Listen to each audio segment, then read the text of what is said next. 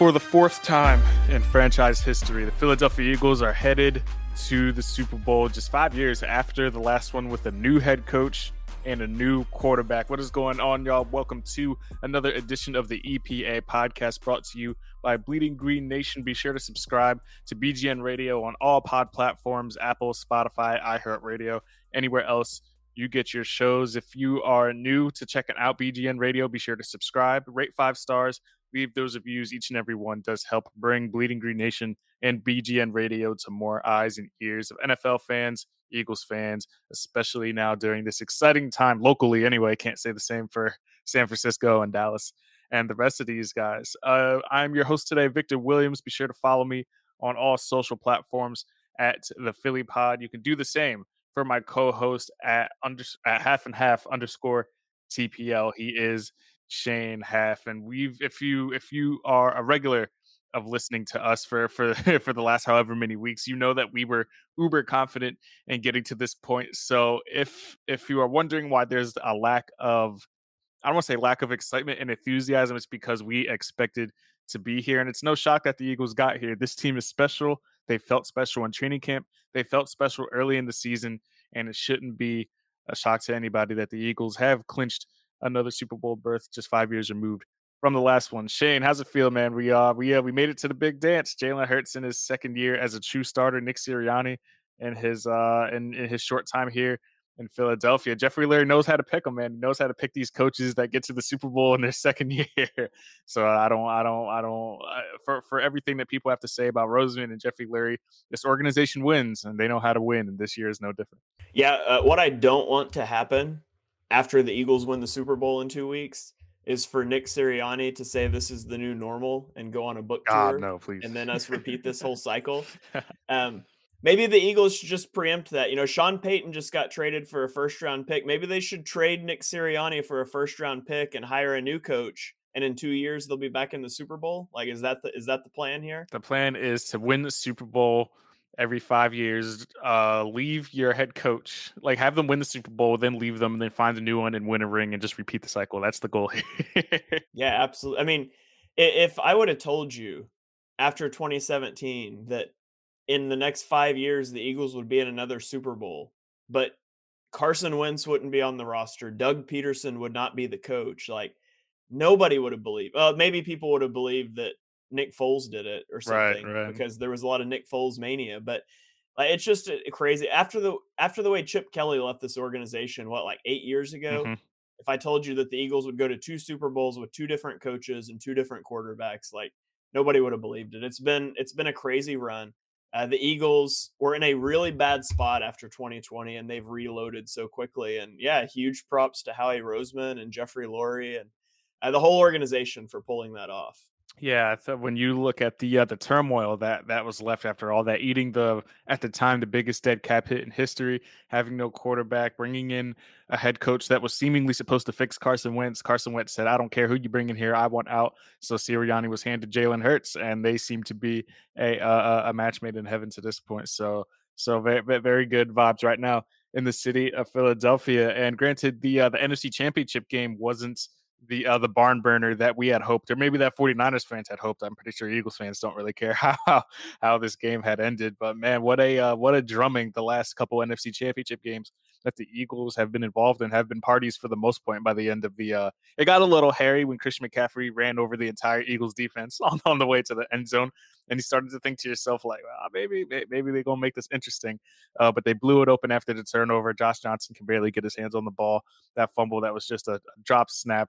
And I know he doesn't have a lot of snaps this season, so it's hard to fault the guy who was thrown into the fire, but just a very bad mistake at that time. But man, I guess it's a couple days removed from the game now. But my Apple Watch is going off. Sorry, I'm speaking too loud into the watch. But I guess just your general takeaways from the game entirely. I know we wanted it to be a little more interesting, but Brock Purdy goes down.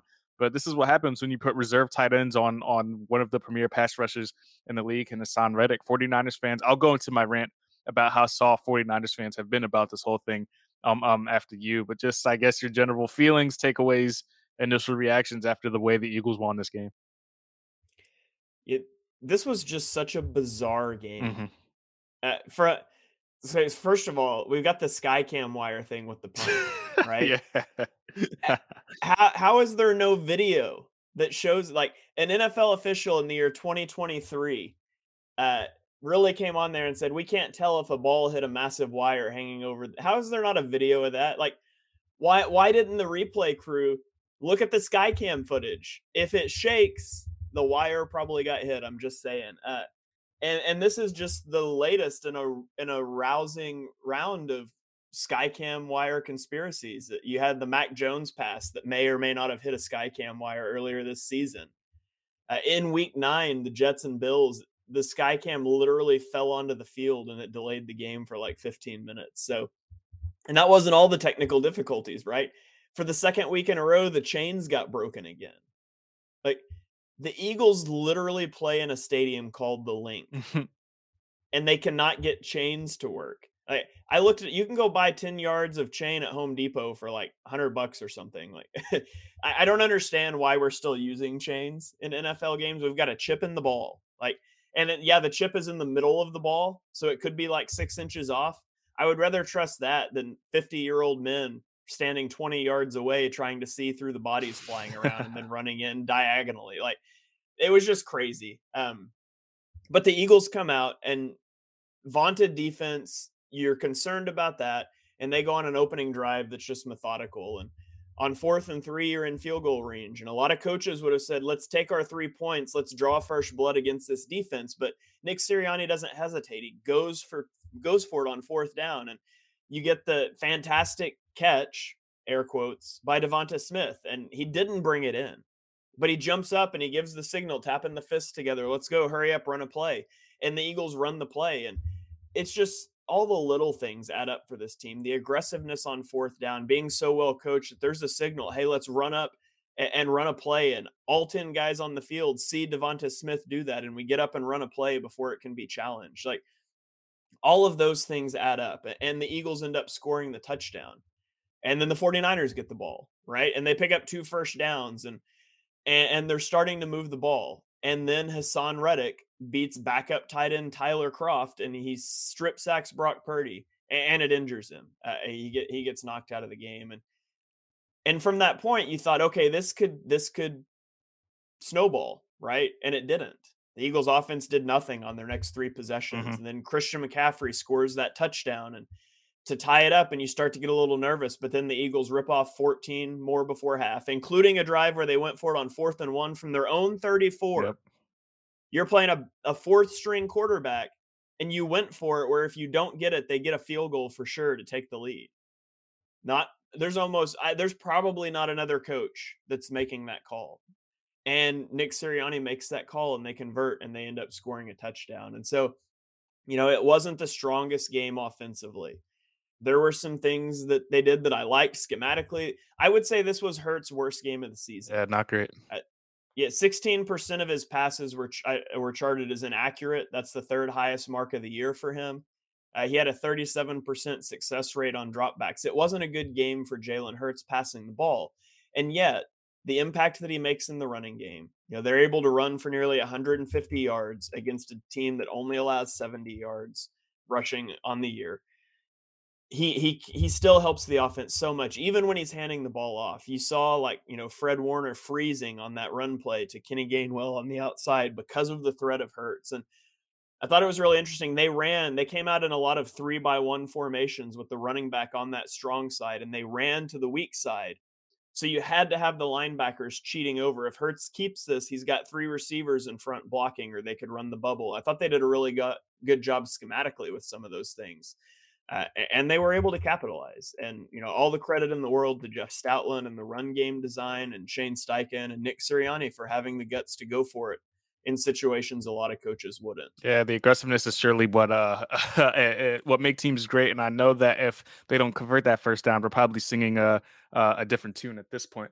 But I feel like, so even take away the 29-yard pass to Devonta Smith, I believe it was, well, I mean, obviously it wasn't a catch, but I mean, in real time, it looked like a catch. But once you see everybody rushing up to the line of scrimmage and running, and Devontae's doing all the gestures, some people were like, it looked like a celebration.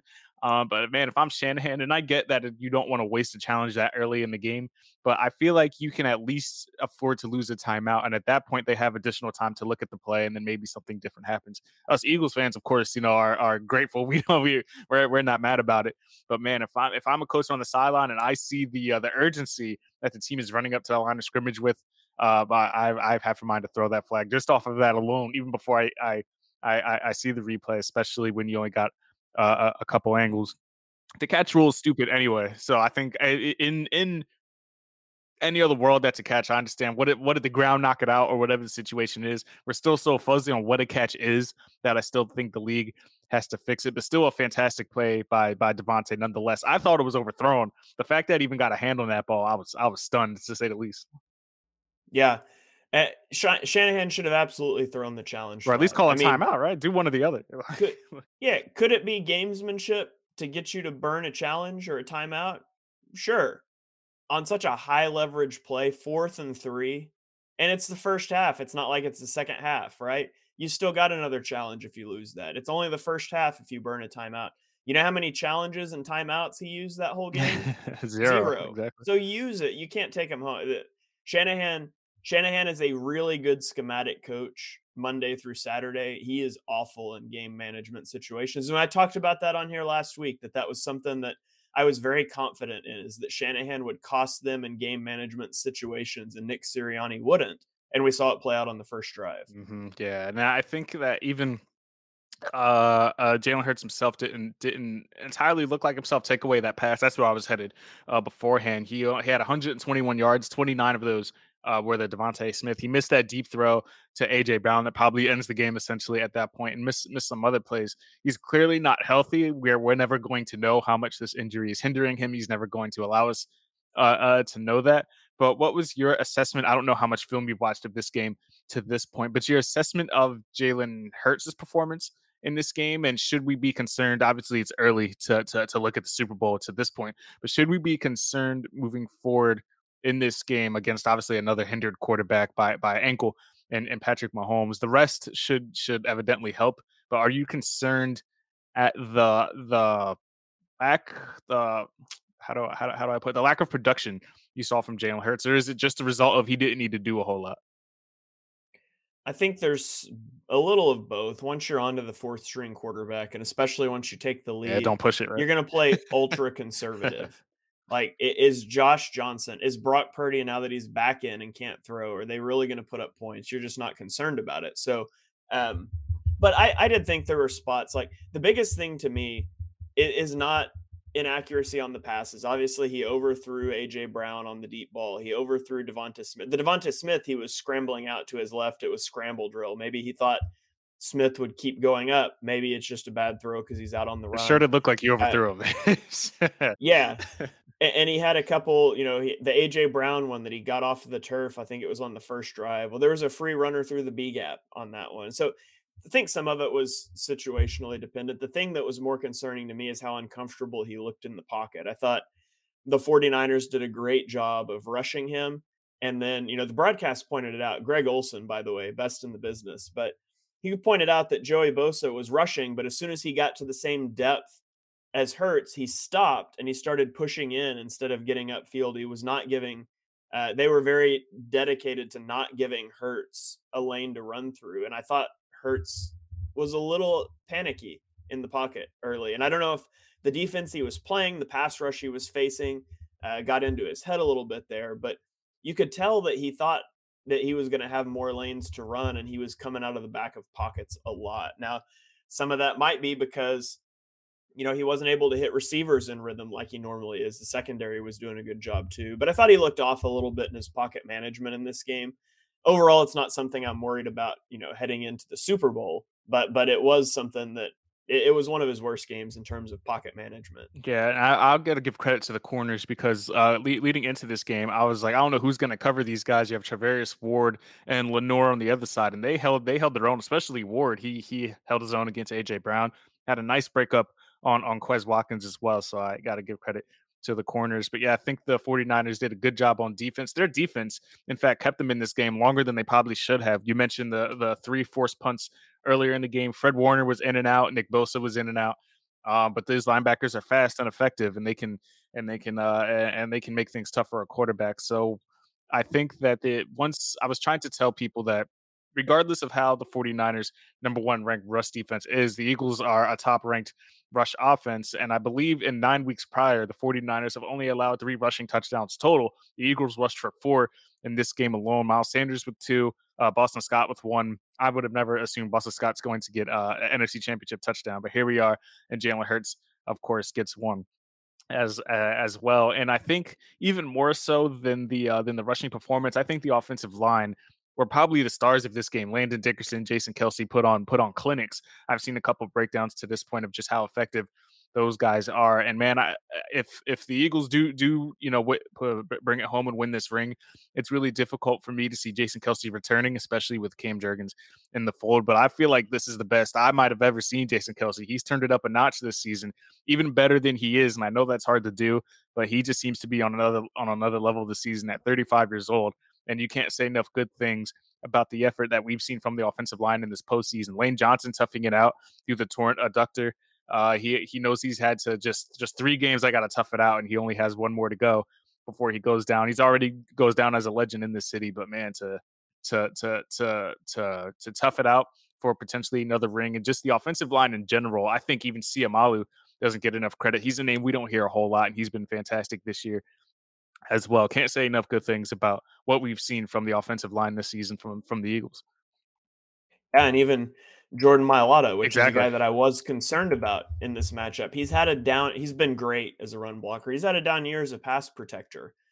Uh, he's allowed 1 pressure in 57 pass sets in the postseason. He's PFF's highest graded offensive tackle in the postseason. Like, he has turned it up at the right time, and the offensive line has played phenomenal. The defensive line has played phenomenal. Like, it's hard to lose games when you are just dominating the trenches that much. The Eagles pass rush pressured 49ers quarterbacks on 61.9% of their dropbacks per next gen stats. That's the 3rd highest rate of any game this season.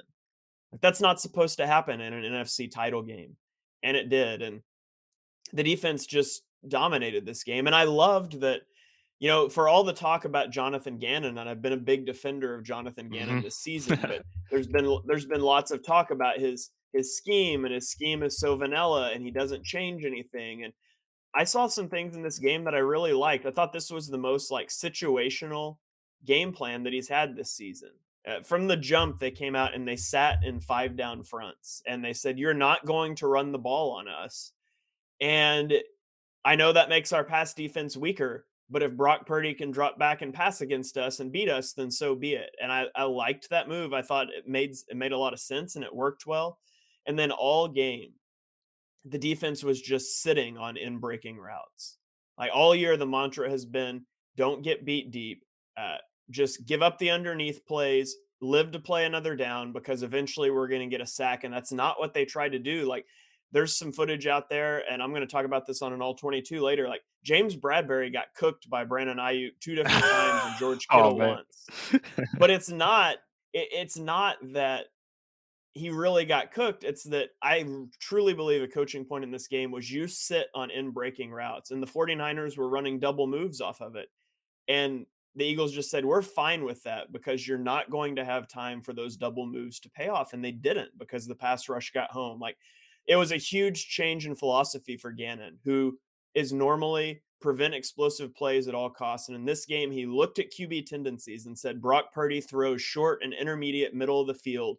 We are selling out to stop it. And if we get burned, so be it. But I trust our pass rush will get home, and it did. Yeah, that pass rush. I mean, you could say a lot of things about the pass rush, especially one Hassan Reddick who took the quarterbacks out of the game. So I guess now this is a good time for the rant.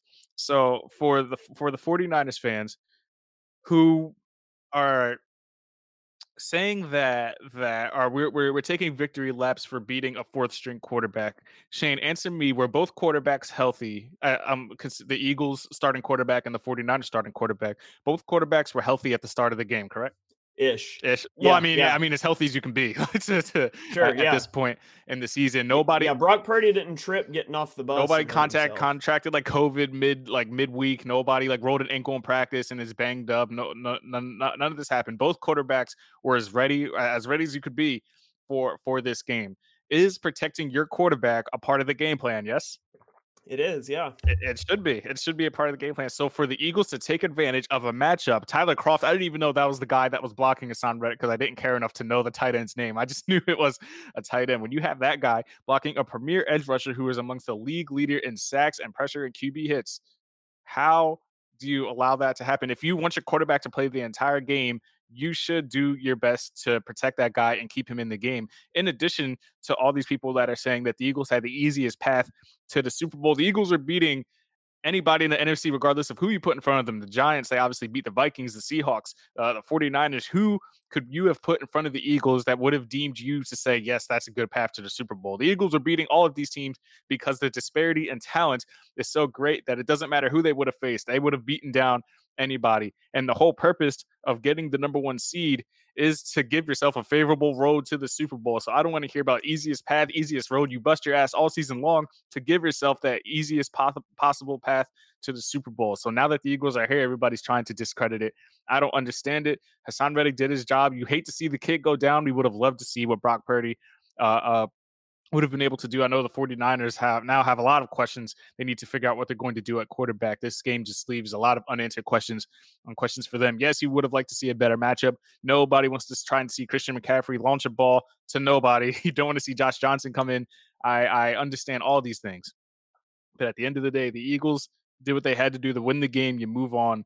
And that's where we're at. I know years ago when Carson Wentz got knocked out of it, nobody was screaming. I don't remember getting any sympathy when Carson Wentz went down with that concussion. Nobody said, it's a shame. We feel bad for the guy. They made jokes. They made memes. They said, he's injury prone. They did all of this stuff while Josh McCown was running around on a torn hamstring and still almost won the game. So I really have no sympathy for the 49ers fans. It sucks for the kid. I feel for the kid and Brock Purdy, and now he has to, go through the 6-month torn UCL rehab and all that stuff. But as far as sympathy from other fan bases, I do not care how you get to the Super Bowl. Just get there and deal with it. That was a long-winded thing. So. Yeah, a lot I want to respond to there. But I'm going to start with this. His name is Hassan Reddick, right? Hassan of House Reddick, rightful heir to Defensive Player of the Year, destroyer of worlds, the pass rusher of the great NFC East, the king of strip sacks, and unfortunately in this game, the breaker of quarterbacks.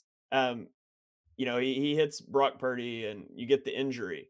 And then they leave him unblocked again later in the game for a free run on Josh Johnson. Just asking for it. Why? I do not understand. Yeah. But, obviously, I feel bad in that moment for 49ers players, for the fans, because we remember 2019 when Carson Wentz, the cheap shot from Jadeveon Clowney, and that one was a cheap shot. This was not. It's a football play. Exactly. But I remember how I felt watching Josh Johnson in that game. That sucks. It sucks for your season to end that way. And so I do hate that. I wish Purdy had played the whole game. The notion that they would have won if he had, though, it was his third drop back of the game and he turned the ball over. The Eagles were not scared of that. They were not scared of Brock Purdy playing the whole game. And we'll never know what would have happened, but I got a pretty good idea based on... The Eagles were winning regardless. Yeah, I got a pretty good idea based on how the Eagles ran the ball and how they rushed the passer that game. It is what it is. And you talk about an easy path to the Super Bowl. First of all, that's why you get the 1 seed. Exactly. So you play one less game and you play the easiest team left every step of the way. But let's talk about another 1 seed in the Kansas City Chiefs. Victor, how much better are the Kansas City Chiefs than the Jacksonville Jaguars? Very much so. Very much so. The Jacksonville Jaguars shouldn't even have been there. They just had the crazy comeback against the Chargers, but very in a different tier than the Jaguars altogether. And it was a 7-point game. Mm-hmm. Because postseason games are tough no matter who you play. The Eagles have won back-to-back playoff games by 24-plus points. They're the first team to do that since 1989. And because we do that, we get frowned upon because we beat down our opponent so badly. It made it look easy, and people think it's if both these games were 3 7-point games, it'd be a different tune. Be like, oh, they really eked it out. The fact that we dominated these opponents make people say it's an easy path. I find it hard to believe that. I really do. Yeah, and people throwing out the soft schedule thing, right? You had a soft schedule this year, that's why you got the 1 seed. The Eagles are 9-1 this year against teams with winning records. They played in the toughest division in football. 9-1 against teams with winning records is the best in history. Easy schedule by what metric? By win percentage. By the eye test. Yeah, by win percentage, 9 teams had an easier schedule, including the Chiefs and the 49ers. By ESPN's Football Power Index, 9 teams had an easier schedule, including the 49ers. By DVOA, the 49ers, the Chiefs, and the Eagles were all bottom 4 teams. It's almost as if, and follow me here, it's almost as if winning all of your games makes your opponent's records worse. I know that's earth-shattering, but good teams have weak strength of schedule because they hand everybody they play a loss, and that impacts things. Like, you can't, this is not Alabama playing Southern Louisiana Tech. These are NFL football teams. These are professional athletes. There is no easy schedule in the NFL. Like, you can make that argument in October when you're trying to do your power rankings. You can't make that argument when you're talking about a Super Bowl team. It just doesn't ring true. It gives off sore loser energy, and I just don't understand it. And again, Hassan Reddick is the guy that knocked him out. Try and block that guy if you want to keep your starting quarterback in the game. Shane, I have 2 players here. I'm gonna read to you, and you tell me which one should be Defensive Player of the Year. These are 2022 stats, including the regular season and the playoffs. Player A, 18.5 sacks, 39 QB hits, 2 forced fumbles, 1 fumble recovery. Player B, 19.5 sacks, 30 QB hits, 6 forced fumbles, 4 fumble recoveries. Which player, in your estimation, deserves Defensive Player of the Year? That's player B. And obviously. And let me tell you another thing. Player A has been shut out of sacks in all 3 playoff games that they played in. Not a single sack Nick Bosa had in the playoff game. This is your Defensive Player of the Year. This guy that had 1 QB hit and 0 sacks in the postseason. Hassan Reddick is on a tear. While we're on awards here too, by the way, Nick Sirianni ends the year not being one of the final 3 Coach of the Year finalists. It's Doug Peterson, it is Brian Daboll, and it is Kyle Shanahan. And by the way, if you look at preseason over-under win totals, you say the Eagles have a loaded roster, whatever. No team won more games above their win total than the Eagles. So don't say that this was expected. But besides all that, he goes 5-0 against those Coach of the Year finalists. 5-0. He beat all 3 of those guys that combined 5 times, didn't lose a game. Very reminiscent of 2017 when Doug Peterson lost the award to Sean McVay, who he beat en route to his Super Bowl. And let's talk about Comeback Player of the Year, too. Mm-hmm. Comeback Player of the Year, you got Brandon Graham, tore his Achilles at 33 years old. And he comes back in his 34-year-old season, and he has 11 sacks, a career-high, double-digit sacks. He's not even a finalist. Instead, we have Geno Smith, who is coming back from being a bad football player, Christian McCaffrey, who's coming back from a strained hamstring, Saquon Barkley, who's coming back from a sprained ankle, and Jared Goff, who missed 2 total games last year with a knee injury. Brandon Graham's not even a finalist. Geno Smith came back from the bench, absurd. Like you said, came back from being terrible. Coming back from being bad at football does not warrant a comeback player. Great story. I'm not discrediting Geno. I love Geno Smith personally. He's a WV guy. I like what he's done this year. This is why I believe there needs to be a Most Improved award. Most Improved award, he far and away deserves that. Comeback, what did he come back from? Adversity? Is that what it is? Adversity? I can't. I don't get it. Brandon Graham definitely deserves to be in that conversation. You know how hard it is to come back from an Achilles injury at our age, Shane. I'm late 20s. I don't know how old you are, but I know in the mid 30s it's probably rough. It's probably rough to come back from a ruptured Achilles, maintain that burst off the line of scrimmage, and still pursue professional quarterbacks and offensive linemen. It's not easy to do. I mean, people really need to sit and think about the things that this Eagles defensive line is doing between Linval Joseph and Ndamukong Suh, who got in Trent Williams' face after he did what he did. Mind you, what is the purpose? How much does Kayvon Wallace weigh? What is he like 175? What is Trent Williams 320? What is the point? What are we doing here? What kind of poor sportsmanship? I see Niners fans complaining about, oh, Philly was rough and the link was rough and they were intense and I don't think I'm gonna go back. Talk to your players who are literally throwing guys half their size around the field for no reason whatsoever. This is ridiculous. That was a very, very poor act of sportsmanship, and that's from a guy that I enjoy watching in Trent Williams. I expect better from him. Yeah, that's like I said, I felt bad for 49ers fans, but when Dre Greenlaw throws 3 punches at the ball after you can clearly hear the And that wasn't just whistles, punching; that was like haymakers. yeah, Like, when Trent Williams throws Kevon Wallace down well after a whistle, I start to no longer feel bad for your players at all. And then with the incessant whining that's gone on social media, so I don't bad. really feel bad for fans It's anymore bad, either. man. But They're good. They're approaching like Dallas fans, like Saints fans used to be whiners for a while. Like this, 49ers fans are all a lot of people are like, oh, they're parading about beating a team with no quarterback, and I'm trying to tell people like, dude, we did this, and people paraded around us when they beat Josh McCown on a torn hamstring, and there was no sympathy for that. So I just don't get the easiest path things. When we beat the quote unquote the red hot Giants, people were saying the Giants were going to come in here and upset us, and they beat the Vikings, and the Eagles aren't ready, and all of this, and then we beat down the best defense in football. And last I checked, Brock Purdy doesn't play defense. You ran up and down a defense that has allowed 3 rushing touchdowns over the last 9 weeks, and you gave them 4 of them and over 100 yards on the ground. It wasn't a dominant, like a crazy dominant performance on the ground, but it was enough to get it done. And because of that, the Eagles are the last NFC team standing and on the way to the Super Bowl. That's all you can ask for.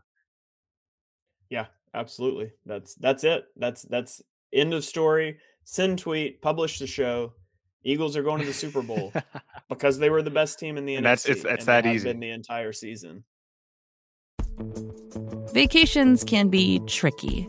You already know how to book flights and hotels, but now the only thing you're missing is, the actual travel experience.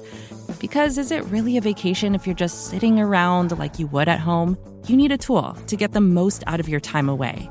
That's where Viator steps in. You can book guided tours, activities, excursions, and more in one place to make your trip truly unforgettable. Viator has over 300,000 travel experiences to choose from. Everything from simple tours to extreme adventures and all the niche, interesting stuff in between. So you can plan something that everyone you're traveling with will enjoy. Real traveler reviews give the inside scoop from people who already been on the experiences you're considering, so you can plan with confidence. Free cancellation helps you plan for the unexpected.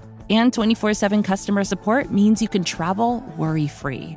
Download the Viator app now and use code Viator10 for 10% off your first booking in the app. Find travel experiences for you. Do more with Viator. Did you like Christian McCaffrey's pass attempt? His launch 50 yards downfield. I was wondering, how's that not intentional grounding? I mean, They were just I don't know. trying to whatever they were doing. And there was some late hits going around, and there was some all this. Oh, one more quick thing about this game before I let you put a bow on it. Is Kenneth Gainwell on par with or better than Corey Clement in 2017? Because I'm seeing a lot of comparisons. Where do you lie on Yeah, that? it's been kind of crazy. Like, he's a guy that I didn't really want the ball in his hands much during the year because good things didn't really happen that much. And he had a really good game against the Giants. He did a good job in this game. One of the things I thought the Eagles did well was uh, targeting him real quick on checkdowns because the Niners linebackers were dropping so deep. And he made that one catch off the turf, made 2 linebackers miss. He's played exceptionally well, and it gives me a lot of confidence in him moving forward into next year and beyond.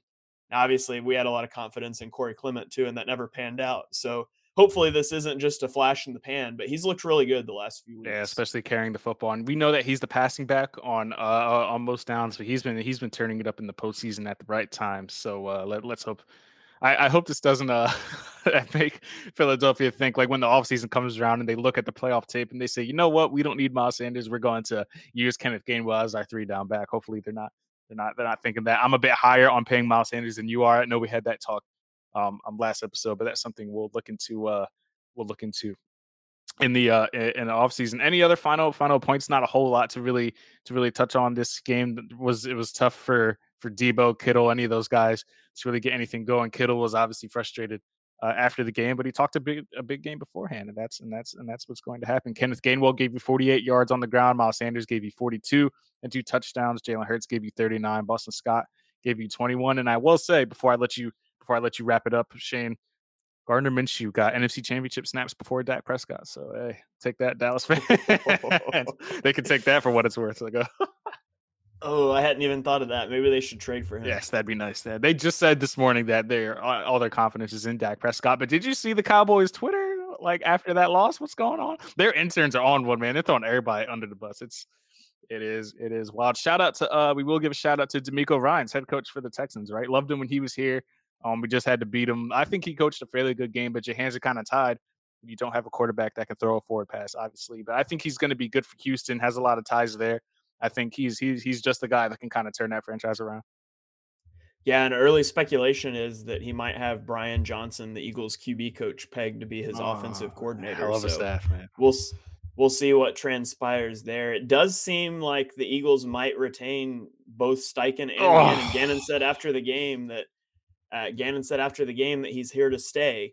And then, of course, Steichen was associated with both the Texans and the Broncos, who both have head coaches now. So in Sean Payton and D'Amico Ryans. So it looks like we could be trending towards running it back with the same play callers. You're a little too happy. You're a little too happy about that. No, I'm kidding. Jonathan Gannon is a good coach. I think he's good.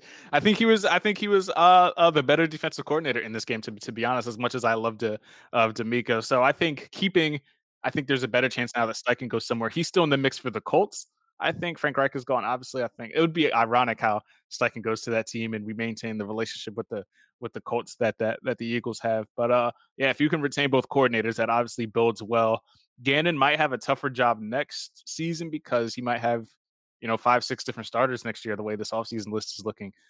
So that's obviously something. But yeah, Gannon's been good this year for all the flack he gets, and I know people want him to be more aggressive, and he's got to blitz, and you got to do all this. But he's been good, and he's led a championship defense, franchise record-setting sack defense, and you can't ask for much more there. Anything else on this game that kind of we had our rants, we had our recaps for what it's worth. We hope Jalen Hurts is okay. That arm isn't bothering him, isn't too much, and Lane Johnson got to tough it out for one more game. Just a masterful monster performance he's put on thus far in the playoffs.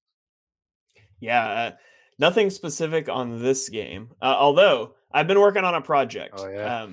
So the question always goes. Well, the question's going around now, like which team is better, this team or the 2017 team, and things like that. But I've been working on a project with DVOA data. So if any of our listeners are not familiar with DVOA data, it stands for Defense Adjusted Value Over Average. It basically grades out every play, and it standardizes it to the league average, and it basically says how much better or worse is this passing offense than league average, how much better or worse is this run defense than league average. And they actually do this like for a ton of years. It goes back pre-2000. I only went back to 2000, but so I've got all the data for the Eagles team since 2000 to now. Let's play a little game. Every single roster. Let's play a little game. All right. Yeah, everyone. So let's play a little game, Victor. Let's do offense first. Where do you think out of those 23 years, where do you think this year's passing offense ranks out of 23? Where do I think this passing offense ranks? So I feel like the only one that remotely can compete are the ones that had Sean Jackson and Jeremy Maclin. But is this offense better? It has to be the best, because this is the first time. Is this the first time ever in franchise history that the Eagles have had 2,000-yard receivers? You can kind of count the Zach Ertz when he set the franchise record for receptions, I believe. So you got to factor in tight ends. But I will say that because I don't think the Super Bowl year, I think Ertz was the only 1,000-yard player. I don't think Alshon and all them even hit 1,000 yards. So I'll say this year's first. It has to be. This year is actually sixth. Oh, it ranks sixth at plus 23.9%. So 23.9% above league average. First place went to the 2006 Eagles passing attack, and second place was that 2017 team. So now keep in mind, because you were going to like the number of 1,000-yard receivers, it's all adjusted to like value over average. Right. So it weights in efficiency a lot as well. So out of the last 23 years, sixth best passing offense that the Eagles have had. So now let's talk about this rushing attack. Where do you think this rushing attack ranks out of the last 23 years for the Eagles? All right, so think back to the Deuce. They had Deuce, Buckhalter, and Westbrook. Was that trio ever a thing? So they might have had those three running around. They were very dominant on the ground in 2017. So I'll say this year, I'll give them, because they weren't like a very dominant rushing defense in the 2000s when I was growing up. I'll give 17 the edge. Rushing offense, rushing offense, right, rushing offense, and they weren't like crazy, running the ball when I'm growing up, as far as I can remember. Of course, LaShawn McCoy was around. I'll give the edge to like 2 of the McCoy years and the 17 year, because LeGarrette Blount and all them were running crazy. So I'll give them 4th for this season. 5th, pretty close. All right. Pretty close. First was 2003. Second place was 2007. Actually, the 2017 team is 19th on that list. Dang. So it was not a very efficient rushing team, as much as we loved the LeGarrette Blount. He was running over everybody. Yeah. So let's talk about their rushing defense now. Where do you think their rushing defense ranks out of the last 23 years for Eagles teams? It has to be like in the middle, because they've always, like, those Jim Johnson defenses, and they've always been good in the trenches, because Andy Reid instilled that into the organization when he showed up. So I will say that they are about, and they weren't even number 1 this year. They were number 1 last year, but not this year. So I'll give them 12th for this season. They're actually 22nd. Yeah, I knew they couldn't be up there. They had to be further on the list. It's the second worst rushing defense, that the Eagles have had since the year 2000. And so then we'll end up, well, I'll give you the total one too, but let's talk passing defense. Where do you think this passing defense ranks? So let's see, Bobby and Troy. So you got to give time to when Lito and Sheldon and Dawkins and Michael Lewis were here. They had to be. I don't know the stats offhand of how good they were, but that had to be up there. But this passing defense was number 1 for a majority of the year, if not all year. So I'll say they're top 5. I will give them 3rd, only because I feel like the years when Lito, Sheldon, and Dawkins were here, and Michael Lewis, they had to be up there. And when Bobby and Troy were here, I would like to think that they were locking down receivers as well. So I will say they are top 5. I'll give them 3rd. Sounds too high. I'll give them 5th. They were actually 2nd. Oh, so that's the second best. The best was 2008. This was the second best. So pretty stout best defense. Was 08. What was their roster at that time?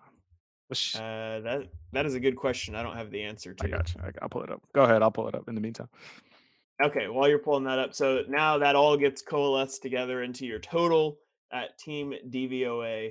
This is how we could guess, what is the best team that the Eagles have had in the last 23 years in terms of efficiency? Where do you think this year's team ranks?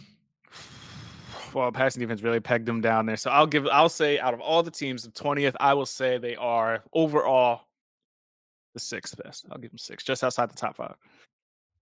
They are number 5. Oh, number so 5. Close. Behind 08, 09, 01, and 06. And I think a big portion of that's probably the inefficiency of garbage time play, which they had a lot of this year. So to answer everyone's question, who is better, the 2017 or the 2022 team? The 2022 team's total DVOA was 25.2%. 2017 is 23.7%. So about a 2.5% difference.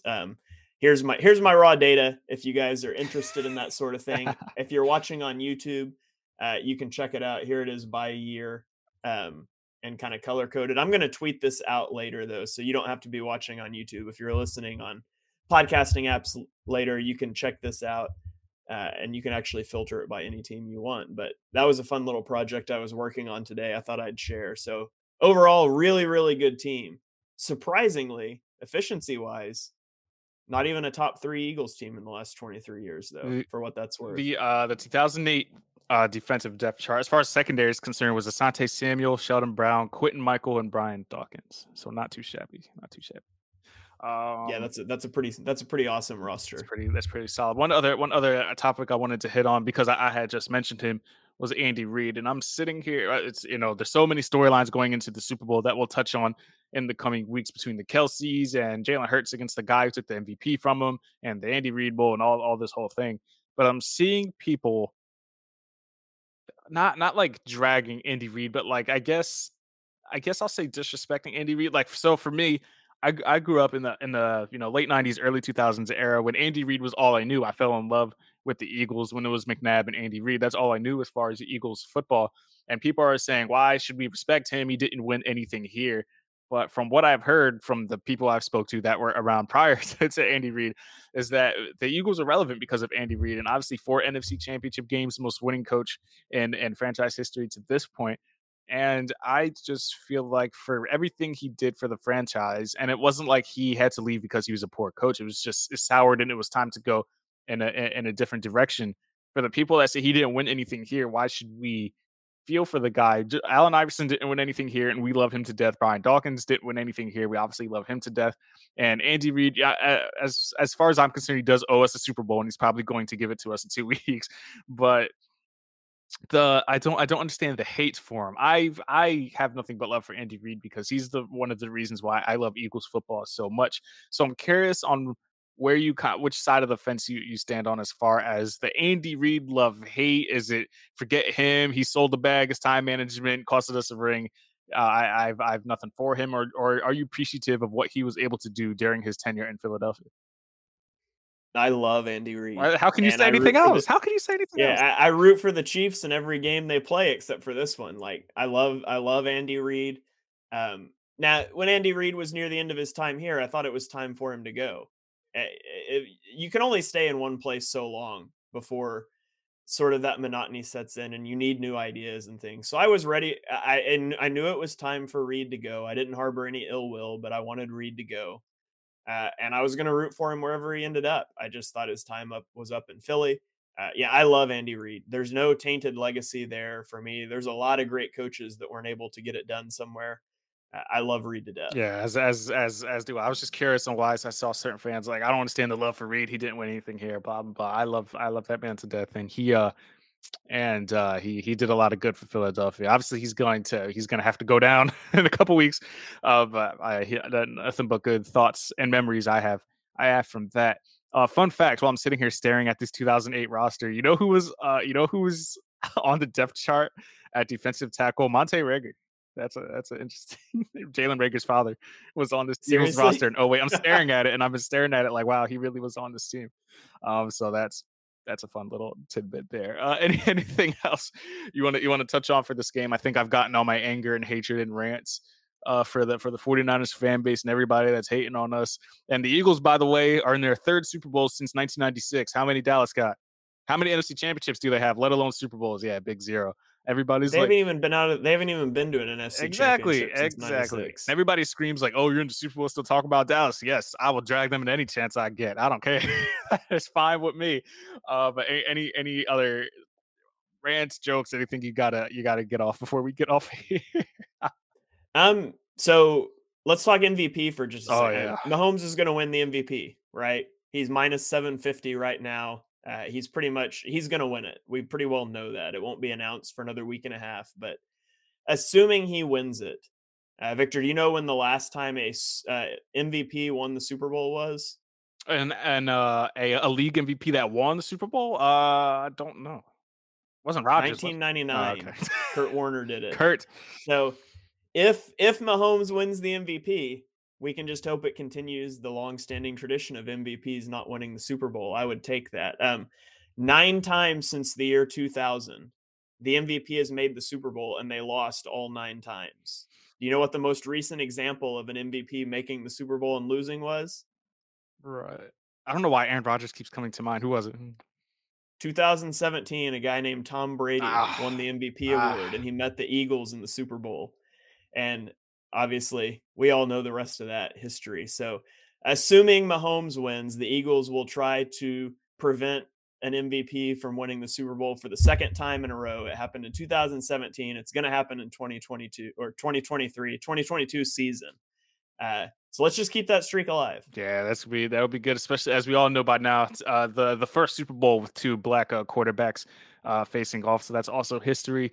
Jalen Hurts' agent, Nicole Lynn, is the first black female agent to represent a quarterback in the Super Bowl. So no short storylines for this Super Bowl. You can write it up any way you can between the Kelseys and Andy Reid and the MVPs going at it and two black quarterbacks going at it for the first time in history. It's going to be a fun show in Arizona. Both of these teams actually won in Arizona earlier in the year, so this is going to be each of them are looking for their second win at a State Farm Stadium. The patches look pretty cool too. I'm kind of sad they're not wearing the black. I figured they wouldn't be, but I had hope. But the midnight green with the patches, have you seen them? They look pretty dope. Yeah, it looks pretty awesome. One other one that you're talking about there, the storylines.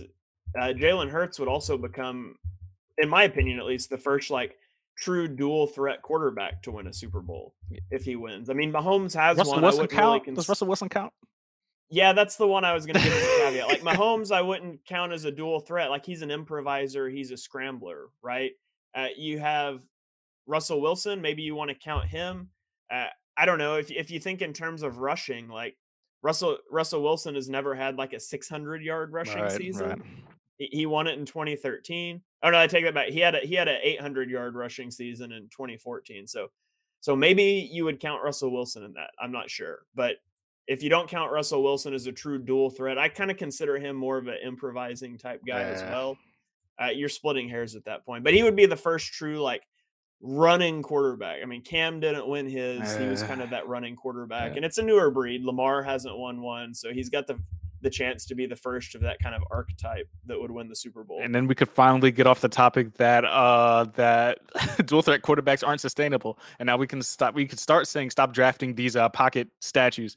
And then I feel like the game is changing anyway. I feel like the game is moving towards more like hybrid quarterbacks, guys who are mobile, guys who can run the RPO. And putting that in motion, and people are going to look at Jalen Hurts and say maybe our guy can do that. Chicago's moving forward with Justin Fields. I saw that this morning. They're going to hope they can do some similar things that Jalen Hurts has done in this season, but can't say enough great things about just the season in general. What a fun year it's been. I feel like it just started and now it's almost at an end already. I'm almost sad because at the end of this, a lot of these guys aren't going to be here. And this team is special. It's going to go down in history, regardless of the outcome in the Super Bowl. We obviously feel like that they're going to win it all, but regardless of the outcome, just the memories and the things that this team has been able to do. AJ Brown's first season in a Super Bowl, and just Devontae Smith and Jalen Hurts' stoic expressions of knowing the job's not finished. That Alabama mindset carries over into the pros, and just thinking back to just the draft day reactions to Jalen Hurts and what is going on here and how are we how does this make sense? You just handed Carson Wentz his wild contract, and now we have another guy that's going to come in here and potentially challenge him for that spot after a concussion. It didn't make sense for a lot of reasons, and now we're here, and the guy's leading us to a Super Bowl and a potential MVP candidate. Shane, any last not last words, but final thoughts? Any final thoughts on just the season in general? It's coming to a head now, and it flew by. I feel like I was just at the home opener, and we're about to watch this Super Bowl, and we've been doing just from a content creation standpoint, as a fan standpoint. I started doing this stuff around the Double Doink era. So I didn't know what it was like to cover the team, when they won the championship. This has been some of the best fun anybody could have. Yeah, in 2016, I was running a Facebook group that had 15 people in it, writing stuff in it about the Eagles. And in 2017, they're like, you should start a blog or something because your stuff's pretty good. So I started a blog, and I blogged through the Eagles Super Bowl season in 2017 and into 2018 and 2019. It was just a little thing I did when COVID hit. I reached out to Vince Gwynn. He was starting a website called The Spark, and I went to go write about the NFL. I remember those days. That was a minute ago. Yeah. And he sent me to the Painted Lines to do Eagles stuff. And so, I did Eagles writing for 2020, which was a dreadful season, but I was writing like one article a week. And then in 2021, I started podcasting. And now in 2022, it's been podcasting for BGN and for the Painted Lines and for my own podcast and doing all 22. And it's just ramped up incredibly, but it's been a phenomenal season. It's been a lot of fun. Like, just remember, these seasons don't come around all the time. Eagles fans might feel a little spoiled. It's twice in 5 years, but these seasons don't come around all the time. So enjoy it, live in that moment. Definitely appreciate all of you listeners, everybody that makes this possible. What Victor and I do is not fun if people don't click and if people don't listen and if people don't interact. So really appreciate you guys coming along on the journey with us. And we'll be back next week. We'll do a big Super Bowl preview podcast, and then we'll be back the week after to celebrate a Super Bowl win. And then we'll figure out what we're doing in the off season, but it's going to be a fun ride. You guys buckle up, enjoy the next 2 weeks.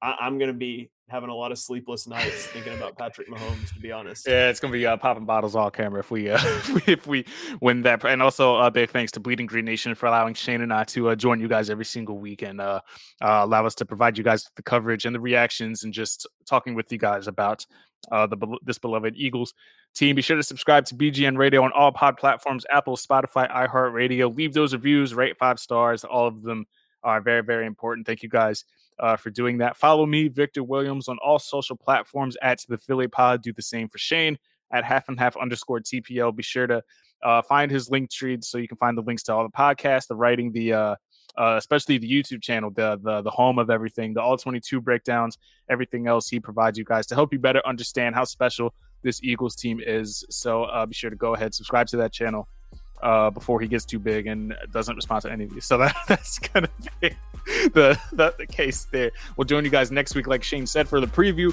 of the Super Bowl show. But until the end, we will catch you guys on the next one. Peace out, guys. Go Birds.